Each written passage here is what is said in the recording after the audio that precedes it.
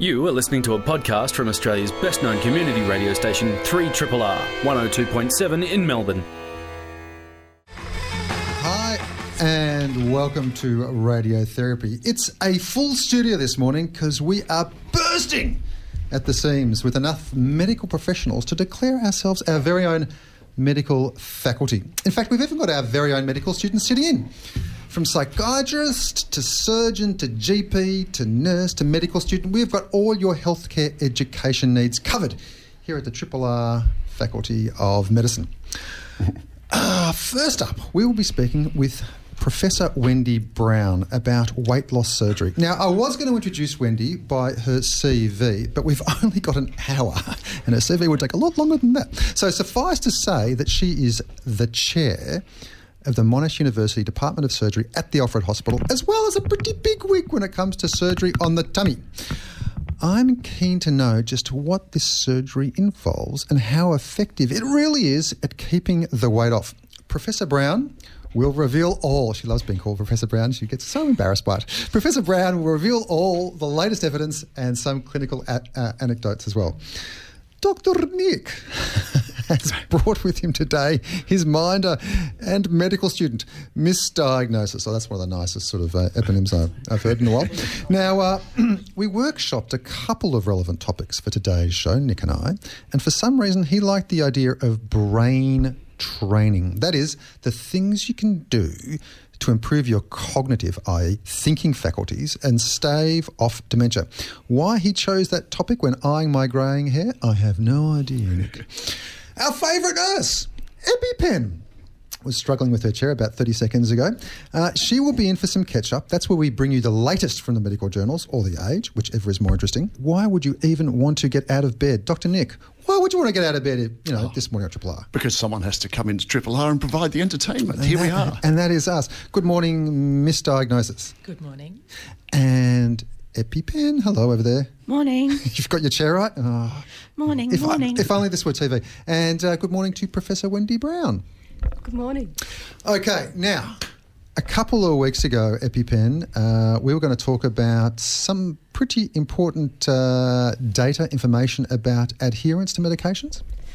Yes, so recently I went to an infectious diseases conference and they had a really interesting topic or section on adherence to medication, but I'll just give you a bit of background. So whenever I hear the word conference, I think junket. No, I think partying into the night. No, infectious diseases group is very pure. There's no pharma. There's nobody around flogging anything. It's purely academic and good to hear. Stimulating to boot. But you guys party hard, surely? Afterwards. Yeah.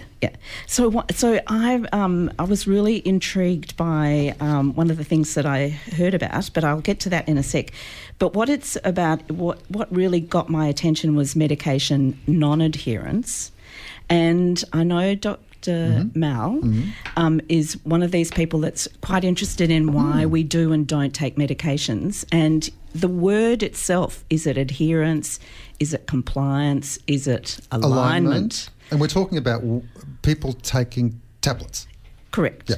Correct. It could be even having vaccines. Oh, vaccines, yeah. So some medication. Okay. But there's 40,000 papers in the medical literature addressing this issue about what is it about why people do and don't take medications. That is prescribed for them, yeah. Yep, that are prescribed for them. So they've estimated that there's $300 million, $1 billion wasted in drug costs and consequently having extra investigations, extra hospital admissions, and that's a very expensive thing because people might not adhere to their medications. The tablets never work if you don't take them. Correct. So people that have to have medications or injections, diabetics, people with psychiatric disorders need their medication, and if they don't, I was writing this morning with my friendly psychiatrist and he was saying if people don't, so you've got schizophrenia and you don't take your medication, if you have a psychotic episode, you go back well before your stable dosing.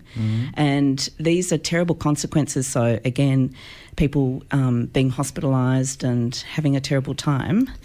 And for you guys with infectious disease, it would be things about sort of, what do you call it? Resistance? That's right. Yeah. So that might be a reason why people don't.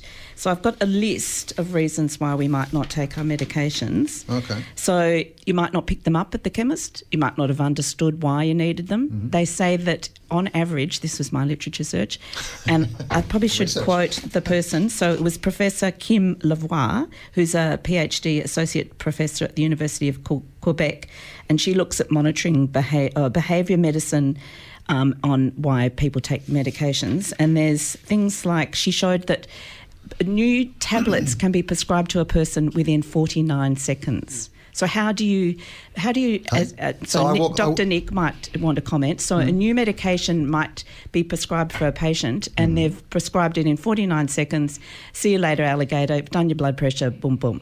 So one of the, being a bit of a devil's advocate here, one of the things I'd say is that I think a lot of non-adherence with medication is actually very well-informed non-adherence, because people haven't been properly informed about why they should take the pills in the first place. So they say, I've got no idea why I was given this prescription, so I'm just not going to bother. That's correct. So lack of information, you mean, is one reason. I think particularly in primary care, which is where I work, that's very common. People aren't given enough information, so they say, why should I? Yeah. So prematurely, God, that's a tricky word. Thank you. Stopping your medication, like you might, the minute you're unwell with an antibiotic, you might start and be really adherent, but once you start feeling better, you know, that sort of thing. Okay. Omitting doses, what's an acceptable number of doses that you could not take. But overall, because I want to get to the crunch of this, overall, it's forgetfulness is a strong thing. Really, I would have thought in my particular domain of psychiatry that part of the reason why people don't take it, if they are well informed and they have been prescribed a certain medication for a while, is the meaning of a tablet. You know, so let's just say, in fact, take a medical issue like hypertension. You know, I have no effects of hypertension. I have no symptoms. You know, whatever's going to happen to me is going to be, you know, when I'm older. You know, what's the meaning of taking this tablet every day? You know, why should I? And it's that kind of psychological effect, which I think is not having symptoms. Not having symptoms, sure. That's a strong one. So I'm an asthmatic. So if I don't take my medications, I get asthma.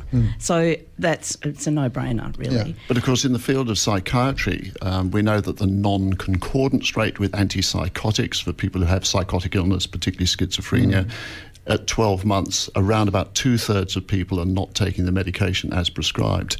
And one of the 2/3, those are the data. Really? And one of the reasons for this is that they have a lot of side effects. So it's not all about just forgetfulness. There are medications that do some pretty horrible things to you. Oh, absolutely. Side effects, yeah, especially if you're feeling okay, if you are not symptomatic currently, whatever your diagnosis, psychiatric, non-psychiatric, then you say to yourself, well, I'm getting these side effects. Why should I be taking this thing? Yeah. And I'm with you, Epi. I think the nomenclature is so important here, because doctors still talk about compliance, this idea that you bad person, you must comply with what you're told to do. I don't even like adherence, because that implies sticking to someone else's rules. Adherence is what we're taught at medical school these days. So we are taught we're not allowed to use the word compliance because it's just too paternal. But it is adherence that we're using. So what would you suggest instead of adherence? Alignment. Which is, you know, we are aligned. You and me, the patient, doctor, we're aligned on a treatment plan. And a common goal. Well, my word is concordance. That's my favourite. I keep thinking of a plane when you say that. You know, concordance. Yes, we take off in furious agreement. I don't think you want to go down the common So getting to, because I'm going to run out of time. So at the infectious diseases conference, they talked about in clinical trials, it's very important when you make these assumptions about outcomes of medications in a clinical trial, they have to make sure that the patients have taken the tablets that were in the trial. Yeah. So there's a whole heap of things. There's, you know, unscrewing tops and counting numbers and also. But one of the things, because we're moving into the app world and IT world. So in India, they say that you can buy a phone for $4 now, and they've put these apps onto phones for people in clinical trials. And you must go and have a look at this website. So one of the apps it's called AI Cure. And what you have to do, and the clip on for the ad for this app on a phone, because they want to make sure you're taking a tablet. So this woman's jogging along a bridge and all of a sudden her phone goes off and she has to stop, and then she gets her phone out and she films herself taking the tablet. That's then, hardcore, really? The medical selfie. So, but she takes a medical it. selfie, yeah. But she takes it and then she puts the tablets back in and jogs off again. She hasn't even washed it down with any fluid. Right. But it's all about so that information is now fed to the clinical nurses. They analyse that and make sure that people have actually taken their medications. So AI Cure. That's full on, wow. It's full on. And so this is one of the measures that they want to employ, so that the assumptions in clinical research is that the patients have actually taken the tablets and then... And this has been a perennial problem. I think even about 20 years ago, you and I were doing a study together looking at cirrhosis. Yes. Is that right? Yeah. And colchicine. Yeah. And wasn't there... what's the thing that makes your pee yellow? Yeah, riboflavin. Riboflavin? Was that right? Yeah. And you could tell people's pee if it was yellow. You'd ask them.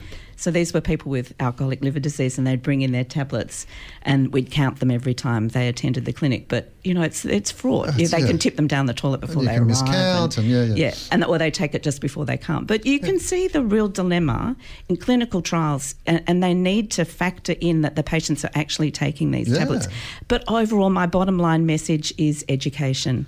Really, if the patient gets it and you've spent the time explaining the importance of it and the follow-up, so as Nick was saying, that if there are side effects, come back and see me, or we'll change it, or we'll monitor we'll change the dose, or we'll, please.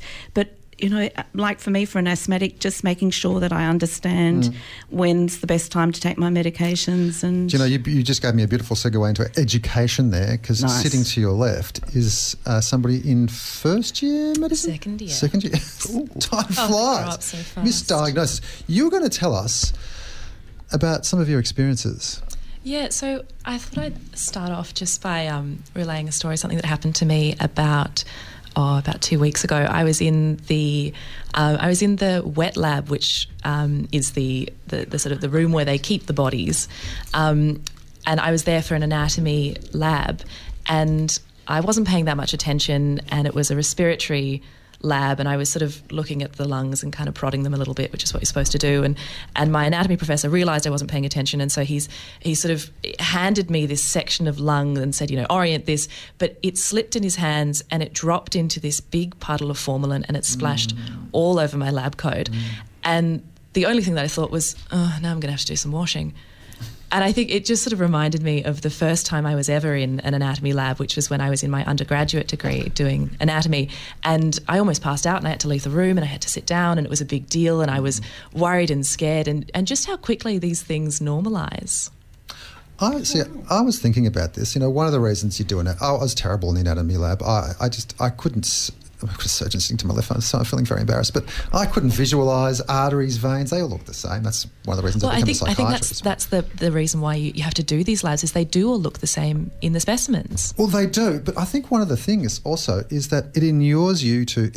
It makes you accustomed to body parts. You don't go and faint when, somebody shows you a cut on their arm when they come into the ED. It's one of the ways of acclimatising you, I think, to body parts. But not only to body parts, but also to variation, I think, in anatomical specimens. And this is something that it's interesting, because there is a push towards using virtual reality and using technology to do a lot of this stuff. It's a lot cheaper. I think at the moment it costs between $6,000 to $12,000 per cadaver, and some medical schools have one cadaver per 3 students, and you've got 300 students. It's a lot of money. But I don't think virtual reality can ever take the place of these wet labs, just because you can never see the variation. As a surgeon, the wet lab doesn't really reflect exactly how things feel in a live patient, but it's a very good step in, first of all, respecting the human being that you're dealing with. It's a really good learning experience that someone has gifted their body to science, and you have the privilege as a medical student to be able to learn intimately where every little bit goes. You can read a book, you can look at a computer, you can break it down, but it's not the same as interacting with a patient. And I think it's a really important part of any teaching is to have that experience, and it'd be a real pity if people stop having that opportunity just on the basis of cost, because in the context of what your education's costing, $12,000 isn't that much. But you say that there are only a handful of bodies for a couple of hundred students. Do you actually get to dissect yourselves? How does it work these days? Well, I think it depends on the medical school that you're attending. So for my medical school, no, we don't get to dissect. They're prosected specimens, which means that they have been expertly dissected by the anatomist to show us specific sections. And there are a couple of reasons for that. And I know a couple of students who did full body dissections in their undergraduate, and a lot of them say that you spend a lot of time just cutting through skin and fat and fascia and layers, and then you accidentally slice through the muscle anyway. So the prosected specimens mean that you actually, what you're looking at is the thing you're supposed to be looking at. That being said, I think there's a lot to be said for doing the dissection yourself as well. Yeah, I think it's about efficiency of time, and we can get into loads of discussions about this, because you're right. I spent hours and hours, trying to dissect out the radial nerve, and eventually I cut through it because it's so hard to see. It's just so hard to see. I do love your point, Wendy, about the respect for a human body and for the people that have donated this their bodies to medical schools. It does teach you a certain amount of respect, I think, and that's so incredibly upheld too in medical school. Do you have that in your school misdiagnosis in terms of? Did you get a talk about the respect for the person that donated their body? Oh, absolutely. Yeah. We watched a video that I think is from New Zealand, because they have one of the biggest cultures of sort of cadavers and dissection in their medical schools there. And they have this fantastic video from elderly people who were donating their body in the next couple of years, and they spoke to camera about why they were doing it. And then you got to watch the medical students then dissect those bodies later. Geez. And it was a pretty confronting video. For a lot of students who'd never been in the wet lab, you're sort of watching these people talk to camera about it, and then you're seeing them on a table as well. But respect hasn't always been there, has it? I mean, the history of human dissection is littered with some fairly non-respecting activities. Can you tell us a little bit about that? Oh, well, I think obviously it's very different these days, but the sort of dissection itself, there was this history of grave robbers and the resurrectionists, and this was, we're talking sort of 200-300 years ago back in England, where who was it? It was, I think it was Burke and Hare were the particular ones. That's right, Burke and Hare in the 1800s, and they were innkeepers, and they realised that it was lucrative to sell these bodies to medical science. 12 grand, yeah. Well, a little bit. And a horse. And so they, as innkeepers, they would invite homeless people to come and stay. They'd invite all sorts of people, and then they'd kill them. And then they would just donate these bodies to medical science, or sell these bodies to medical science. And for some reason, the medical science, or the men of science of the day, turned a blind eye to all these head injuries and just got on with it. Yeah. Well, it wasn't. I thought when was it Da Vinci who was dissecting bodies? It was frowned upon, so he had to do it in secret, because I think the church at that point thought that it's not something you should be doing. That nice people do. And I think it was Burke and Hare's activities when they finally came to light that led to was it the Anatomy Act or the Dissection Act? Yeah, or something that's right. In the the Anatomy UK? Act of 1832. This is in England? In yes, the UK? yes. Do you know just what you were saying before? I just, funnily enough, this week I was reading a paper about medical education and the anatomy room, having no idea this is what you're going to talk about today. And it was about the use of technology, and does it replace, does it add to the experience of dissecting a cadaver? There's a UK school a medical school in the UK, can't remember, was it Bristol? Can't remember, maybe not. Where they had put in the anatomy lab lots of monitors, lots of whiz-bang 3D stuff, and after 2 years they got rid of it because students and staff preferred to operate on what they would be operating on in the future. You can either ride a bike to learn how to ride a bike, or you can be shown a video, and I think most people would prefer to get onto the actual bike. Bike rider puts up her hand. I can remember, and I'm not sure where we're up with this, so on people that had died and they were in the path labs, that medical students and registrars would come in and practice, like taking liver biopsies, because they're not doing so many these days, but they've stopped that. Training on people that have died. Well, we still do some training on cadavers, but it's only in very specialised workshops, and that has to be in patients that have fully consented for it. There is a history in medicine of us in the past perhaps not being quite so respectful of people's wishes, a bit like the stories of the grave robbers, and there was also stories of people in India being killed and then sort of sent out to medical schools and things. And similarly, when people used to die, we think, well, they're dead now, we'll go and practice doing some liver biopsies. But that's not respectful of the patient's journey and wishes necessarily. So we do still do some training, and there are some great simulators around for surgical training, for example.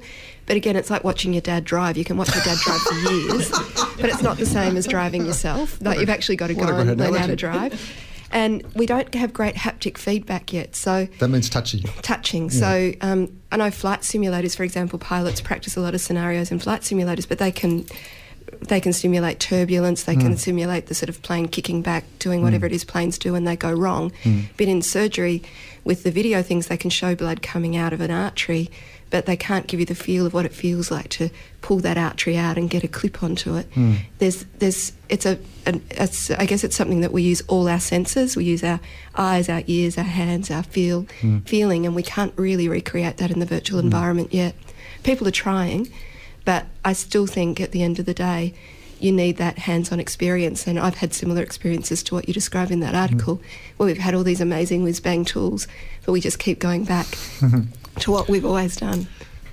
I was just going to say about the technology, what we now do at university is we have an integrated 8-hour laboratory day that we do once every month or so, where we spend half the day in the wet lab looking at the specimen, and then we have a few hours looking at pathological specimens and discussing them, and a few hours looking at radiological slides for diagnosis and that kind of thing. And I find, none of that is using any kind of whiz-bang technology. You've got you've got the cadavers there, you've got the pathological specimens, and then you've got the radiology, and you put it all together, and they kind of reinforce each other and back it up. And yeah, I find it really, really helpful. Tell me, do you use any of the 3D printed stuff? Like, I remember when I was on my sabbatical a couple of years ago, looking at medical education, and I think he was an engineer.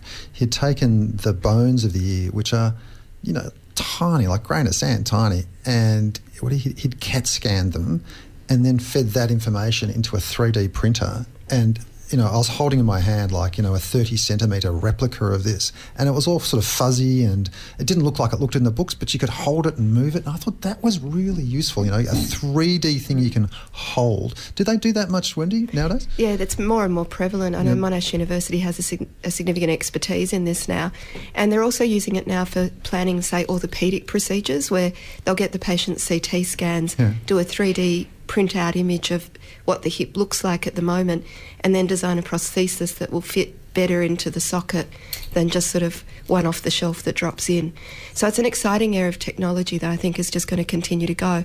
And the next step is that they're going to do they're already working on 3D printing, where they use that scaffold to grow cells into it.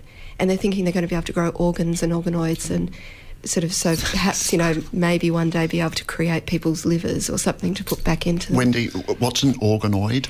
Little tiny organ. It's like an organette. Little baby organ. So, like, instead of the whole organ, so the whole liver, you might just have a little tiny bit of it. Just a little pancreas. Organoid. And sometimes in research, like if you want to see if a drug works on colon cancer, for example, you can get a little bit of colon cancer, grow it onto this little 3D scaffold and grow it onto the back of a mouse, and they call that an organoid, because then you can test drugs on it, because it's a baby organ. Organoid. So you learn something every day here on Triple R Radiotherapy. Nick's looking askance. I'm thinking of that mouse. It's like the mouse with the ear on it. Oh, awful.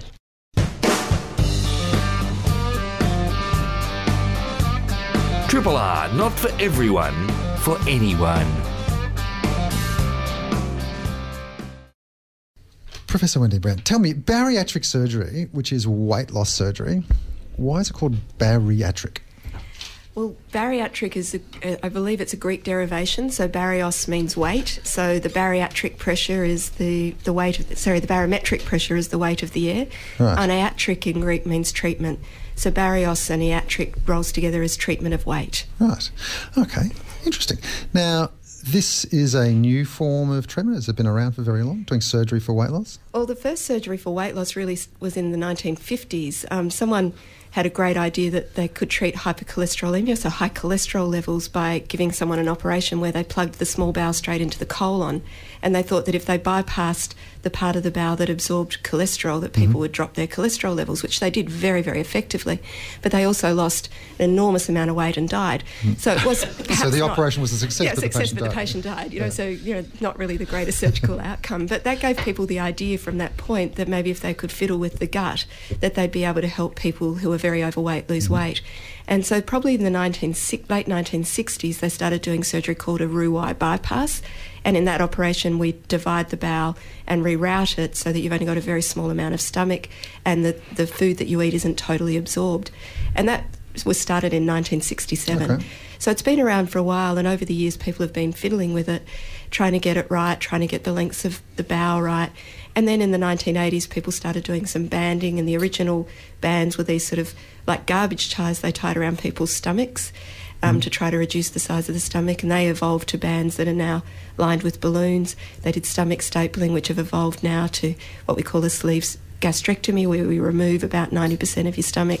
And really in the 90s it took off with keyhole surgery, with laparoscopic surgery. I mean, I think a lot of people will know the term stomach stapling. Can you just tell us, you're not doing that so much anymore, are you? Or? Well, the old-fashioned stomach stapling, no, and that's where we used to just take a stapler and your stomach looks a bit like a kidney bean, and we used to just sort of run a stapler along the middle of it so that you only had a little pocket to eat into. So you'd feel full quickly. So you'd feel full quickly. Yeah.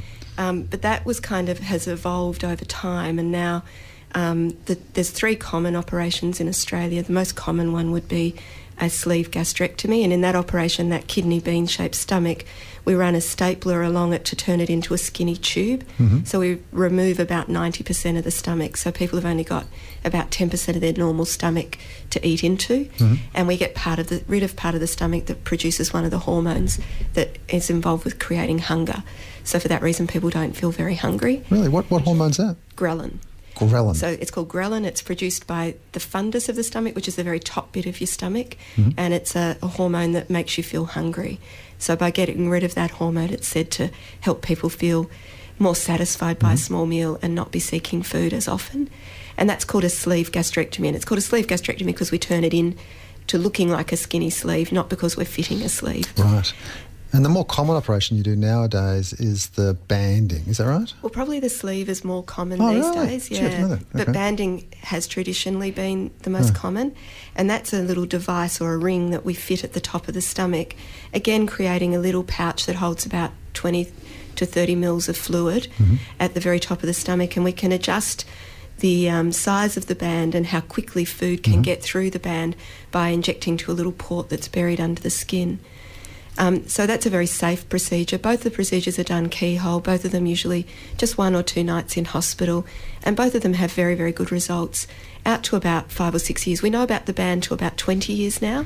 We've got some really good data on it out to 20 years. 20 years? But the sleeve, we've only got data out to about 5 years, so we don't know that much about it yet. So give us the sort of typical scenario of somebody who comes to you who has tried to lose weight and they can't. What happens from there?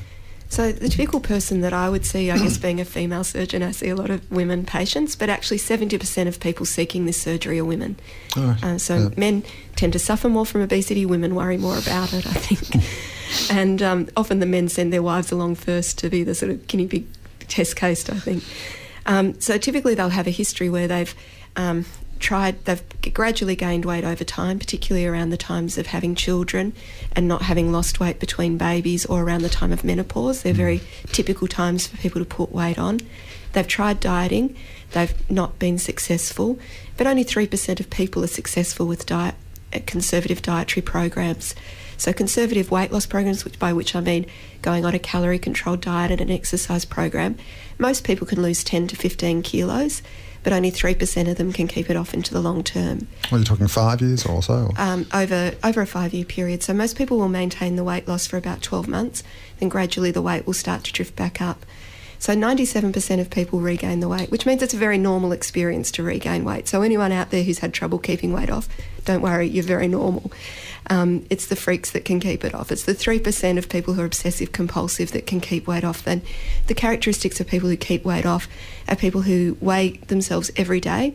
They have a disaster plan for the days they've put on even half a kilo, meaning that they severely restrict on those days.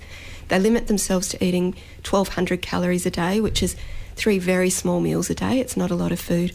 And they exercise vigorously. That's a lot of energy to expend on managing your weight, and most of us have other lives and have children we've got to chase and things we've got to do.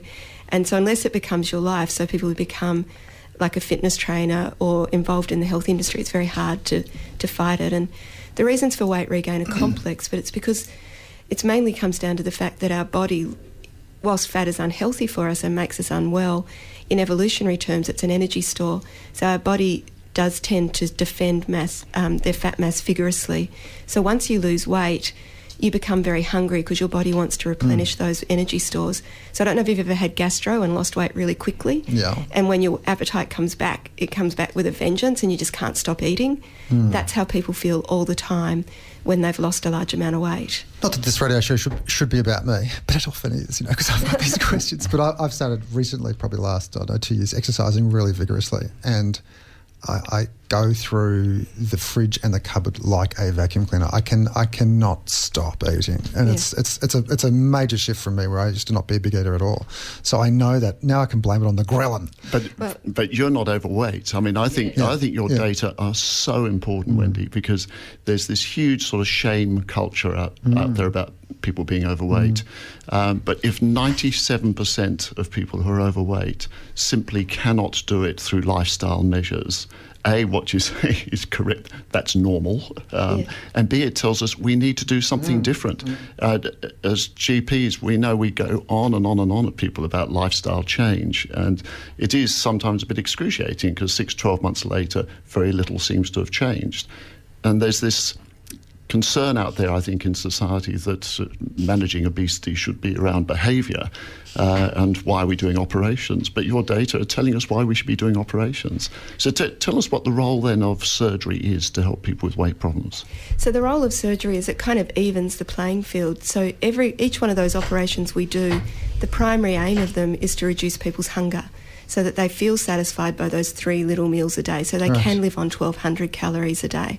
So the sleeve gastrectomy, as I was saying, we remove part of the stomach that produces hormones that create hunger. And it's also a very skinny little tube, so they physically can't eat very much. With the gastric band, it sits at the top of the stomach, and that's an area rich in nerves that feed back to the areas of the brain that trigger the feeling of fullness, the hypothalamus. So all of the aims of these surgeries is not... We used to think they were physically restricting the patients, but now what we understand is that we're manipulating the body's physiology to induce that sensation of satiation and prolonged satiety. And the role of surgery is that for people who are really struggling, we can help them lose a substantial amount of weight and improve their health. And we really have to I think, focusing on health-based goals rather than weight-based goals. So if someone comes to me and they've got diabetes and sleep apnea, which typically they would, and at the Alfred Hospital where I work, the mean BMI of patients we see is 50, and on average they've got at least 4 diseases that could be reversed with weight loss alone. And that could be diabetes, sleep apnea, high blood pressure, cholesterol, liver disease, infertility, lots of different things. There's at least 90 diseases now that we attribute directly or indirectly to obesity. And if we can help those people lose weight and keep the weight off, we can really help them improve their health. Now, we may not make them Elle Macpherson. We don't make too many people come down to a perfect, in inverted commas I'm doing, BMI. I forgot it was radio and people can't see. So we don't make too many people into a normal BMI range. We bring them down from a BMI of 50 to a BMI of maybe 38 or 35. So they're still, in medical terms, obese, but they're a much healthier obese person. How do you stop it from going too far? Like, people lose weight and they get to a particular weight. Do you then reverse the surgery, or does the body accommodate? What happens? The body's a fabulous thing. The body tends to accommodate most things, and it's very rare for us to make someone underweight. It's that would be very uncommon, and if someone does become underweight, then we have to look at reversing the procedure or doing another procedure. With the gastric band, it's very simple. We just take the fluid out of the band. With the sleeve, it's a little bit harder, but it is very uncommon for people to really overshoot. So side effects of any of the operations? So in the previous ones, there was that thing called dumping syndrome. Is that something that's come up? Dumping syndrome, what's that? So dumping syndrome is more common with the ones where we reroute the bowel, a little bit with the sleeve. It means the food's rushing through the stomach too quickly, and it hits the part of the bowel that stimulates the pancreas, which is the organ that produces insulin, and insulin's what diabetics take to lower their blood sugar. And because the insulin's getting overstimulated, it produces too much insulin, and your blood sugar drops very quickly, and you feel very sweaty and become hypo. Get a hypo, and on top of that, because there's more sugar in the bowel, it sucks all the fluid into the bowel. So there's a sort of osmolar effect where the fluid is sort of sucked into the bowel, and then it has to get out, so it rushes out, and you get diarrhoea. So it's a very unpleasant thing, and it tends to happen when people eat sugary foods. Right. And so it becomes a sort of detractor, so people don't eat sugary foods because they don't want that dumping syndrome. Right. So it's a conditioned response. So I know if I have this particular type of high caloric food or sugary food, this will happen. But you're saying this doesn't happen so much anymore with this type of syndrome? Not so much with the gastric banding and the sleeve. It was more when we did more aggressive procedures where we routed the bowel. So what are the problems with it? It sounds like the ideal solution. Pop into the Alfred, couple of days in hospital, bang, my weight problem solved. Well, we don't have the manpower to... 28% of the population are now obese, and at least sort of 10% somewhere between 5 and 10% of the population are heading towards the more severe forms of obesity. So surgery isn't a population-level treatment. But we need to learn from surgery what we're doing and what's happening with the hormones so that we can maybe come up with a drug therapy or another therapy or a genetic therapy, whatever it might be. But there must be problems with the surgery. It can't definitely. all be good news. No, look, there's every yin, there's a yang. There's always a side effect with everything. And so with the gastric band, the main issue is it's a device, so it's a foreign body, so it's like a pacemaker or a hip. Over time they wear out, they can slip.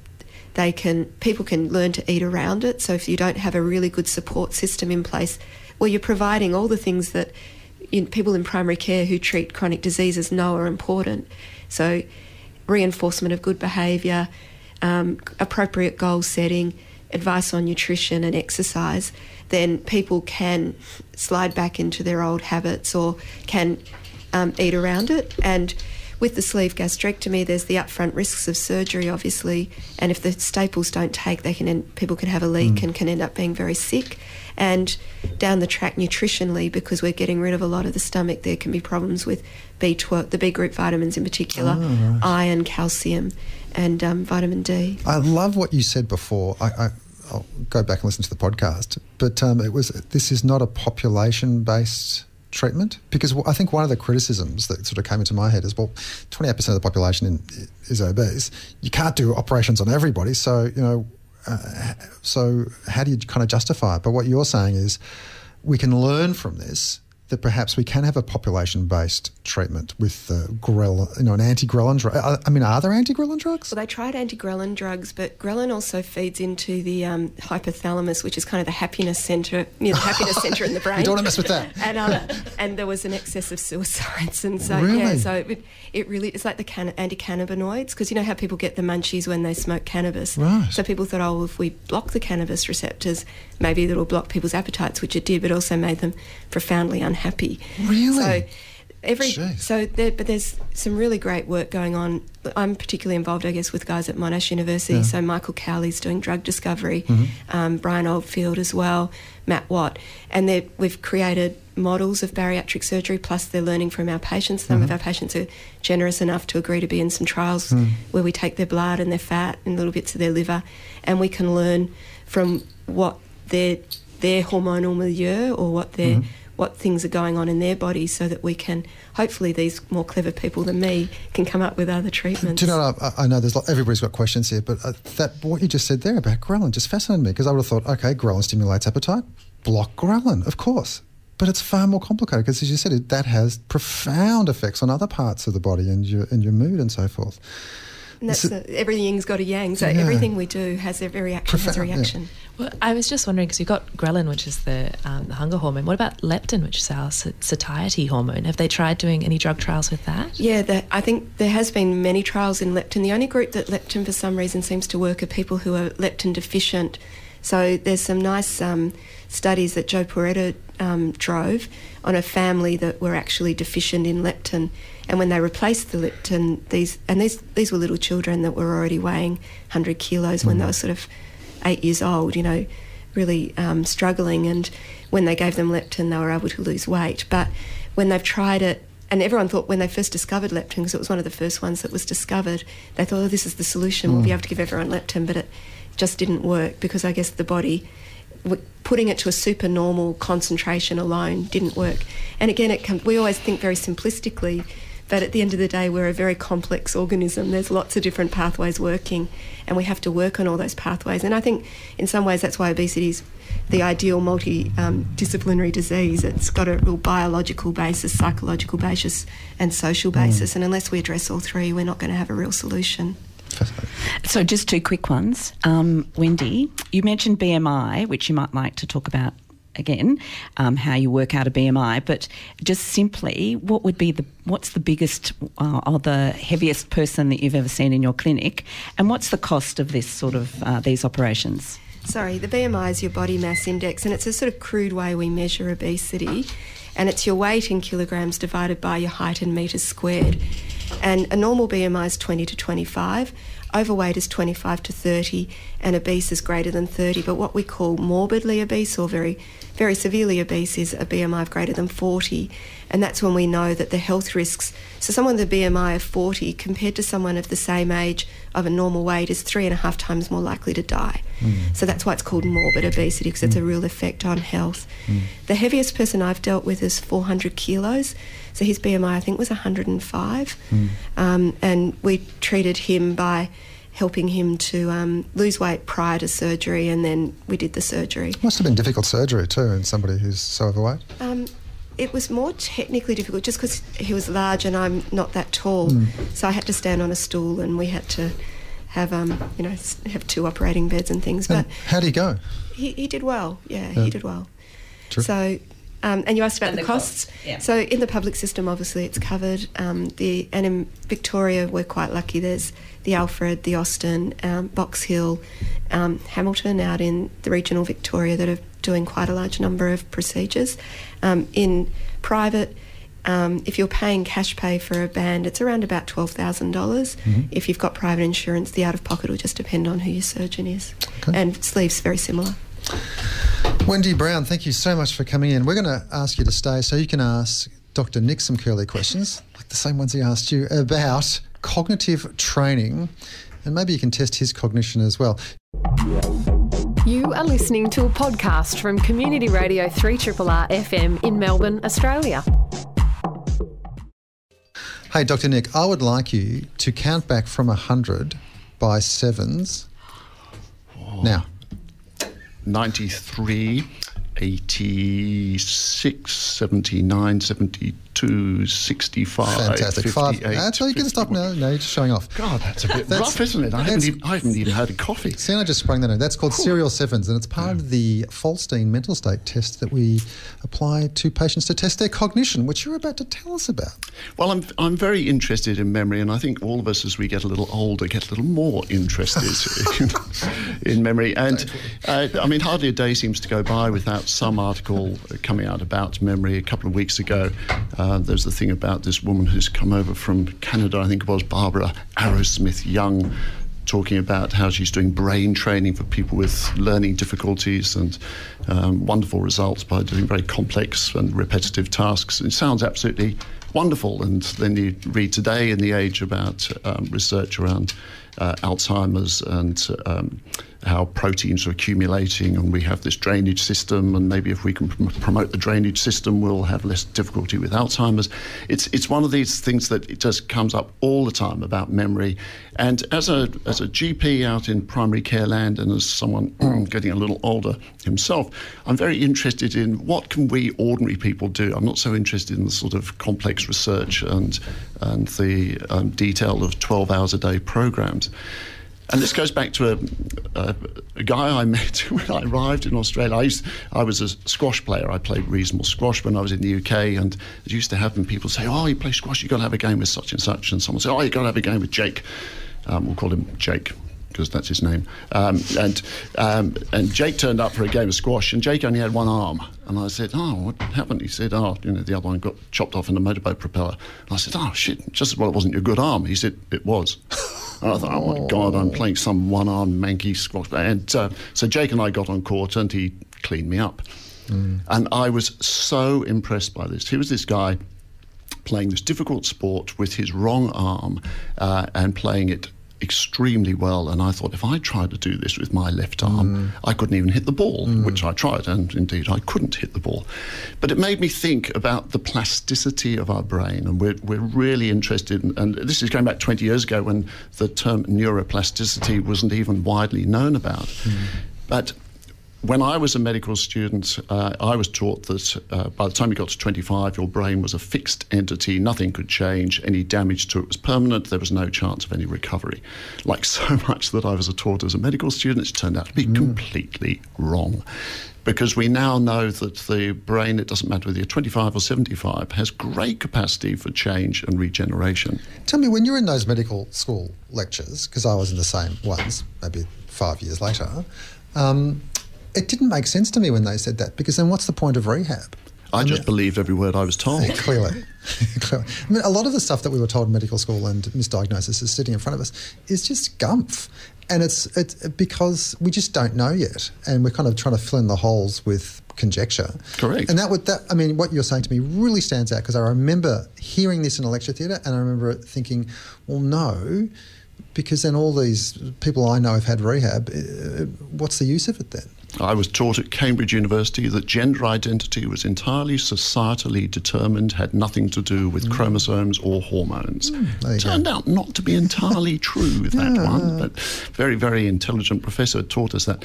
Anyway, coming back to the brain side of things, so I got very interested in how Jake had managed to become this really excellent single-handed but wrong-handed squash player, and I was very concerned about my inability to do a similar thing. So I started thinking about, well, what can we ordinary people do? Because I see the brain as this jungle that we make paths through, and as we get older, the jungle is sort of growing more and more, trying to cover up the paths, and our job is to keep those different paths open. And the danger, I believe, this is Carr's personal hypothesis, is that if we keep following the same track all the time, the things that are comfortable, it allows all the other little side paths just to get taken over by the jungle. Oh, nice. And increasingly, we need to move down those side paths to keep them open and to stop the jungle taking over. And so one of the things I believe that we should be doing is we should be making our brains uncomfortable by doing things that it doesn't want to do. And the left-right hand thing, I think, is one of them. So when I got my very first computer with a mouse, I put the mouse on the left-hand side.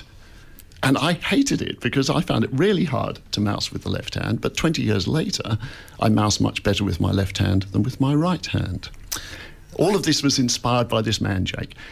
So, for instance, when you brush your teeth, if you're right-handed, Wendy, which hand do you use to brush your teeth with? Right. Yeah. Have you ever tried brushing your teeth with your left hand? Oh, no. I don't like operating with my left hand either. So the first time I tried brushing my teeth with my left hand, I think I spent more time with the toothbrush up my nose than I did in my mouth. However, now I always brush my teeth with my left hand. And It'd be great fun to live with, really. I can imagine your wife sort of going to the bathroom, wiping the spray off the mirror. Misdiagnosis has given me one of those looks. Well, because I was also wondering, if you've been brushing your teeth with your left hand for so long, surely that's just the same path that you're walking down. And I think that's a very important point, because I think once you've opened up, so I think there's a point to keeping that path open. But I think it's one of these things that we should just think about. So when I go on my visits with my little doctor's bag wandering around the streets, I carry the bag in my left hand because I naturally want to carry it in the right hand. I think we should be trying to make our brains do things they don't want to. And there's evidence around this. I mean, people will know the name of Norman Doidge, who wrote The Brain That Changes Itself. And he talks about lots of different domains. He talks about things like numbers and mathematics. He talks about music. He talks about dance and movement. It's supposed to be good, yeah. And languages, that sort of thing. Now, if you speak very good French and you go to more French classes, I'm with you, Miss D. I think all you're doing is keeping the same path open. Probably you should go and learn a completely completely different type of language like Chinese or something. People who don't play a musical instrument, probably trying to start a musical instrument is very good. But if you already play very good piano, continuing to do so probably doesn't keep those sideways paths open. See, I knew there was a reason you and I were friends. I mean, there's loads of reasons, but this is one of them. It's doing things that your brain is uncomfortable with. I'm not sure this kind of falls into what you're talking about, but whenever I go to a restaurant, I never order the same thing twice because I figure I've already ordered it. And I just sort of throw the dice, sort of, mentally, and just order something that like the other day I had fried fish head. It was terrible, right? But at least I'm trying different things, Don't you think there's something good about repetition and about becoming a master at something? I'm not for a moment suggesting that we should stop doing things that we're very good at. What I'm suggesting is, I think, particularly as we age, we need to try and push our brains and our bodies into territories that are also uncomfortable, because I think that's where... What are you guffawing about? I'm just had a whole lot of mental images of me being very uncomfortable in some yoga positions. But I think that's probably a very good example. Doing things which physically we find difficult. The evidence suggests that if you're not a mover, learning to dance the tango, do the bossa nova, is probably very good for keeping that brain active. Well, that's why crossword puzzles as well are supposed to be very good for staving off dementia, because it's a new thing each time. It's not the same old thing. And don't forget that good old thing from the neuropsychologists, exercise. So opening up your blood vessels, getting lots of nice oxygen into your brain. There's a few tricks, but that's also a really good one apart from languages and crosswords. Yeah, so I think you're absolutely right. Exercise really is good for absolutely everything. But when you talk about pill. You see, crossword puzzles, I think, excellent example, because it was a family tradition. We always did cryptic crosswords, so I've always done them. I'm not sure that that's going to help my brain any further. I'll keep doing them. But lots of people are saying, I can't do cryptic crosswords, much too hard. Well, you're the kind of person who should start, because they're really hard. Never done one. People say Sudoku, well, Sudoku, fine, it's a bit formulaic. Once you've learned how to do it, then you can do Sudoku. But if you've never done one, do it, because it's about numbers. So I think a similar thing with the left-right-handed thing. When I come across a column of figures, I don't use a calculator. I try and do it pen in my head. And it's always wrong. I don't like it. I don't like doing it, but that's the point. I think one of the things we're much better at when we're younger is rote learning, because we do a lot of it at school. We don't do it as adults. I sometimes have to try and learn a bit of Shakespeare for talks and so on. And it's excruciating how hard it is to do. I should probably try and do that more often. I think it's very good for keeping that pathway open. So it's about novel experiences as well, not just about... I like the idea of, making your brain plastic or using its plasticity by having novel experiences, but also novel experiences are joyful. They're not always bloody joyful, but they can be joyful. And I think as we get older, we tend to become more and more kind of narrow in our field of experiences, and that isn't a good thing. Misdiagnosis. So one of the reasons that Norman George says that novel experiences are joyful is because they're uncharted territory, they actually release more dopamine and serotonin.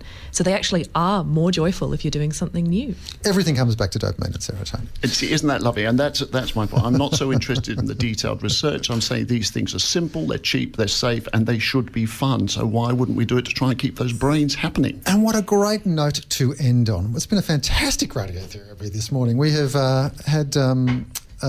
Dr. Nick tell us to do something different. Do something different every day, I reckon.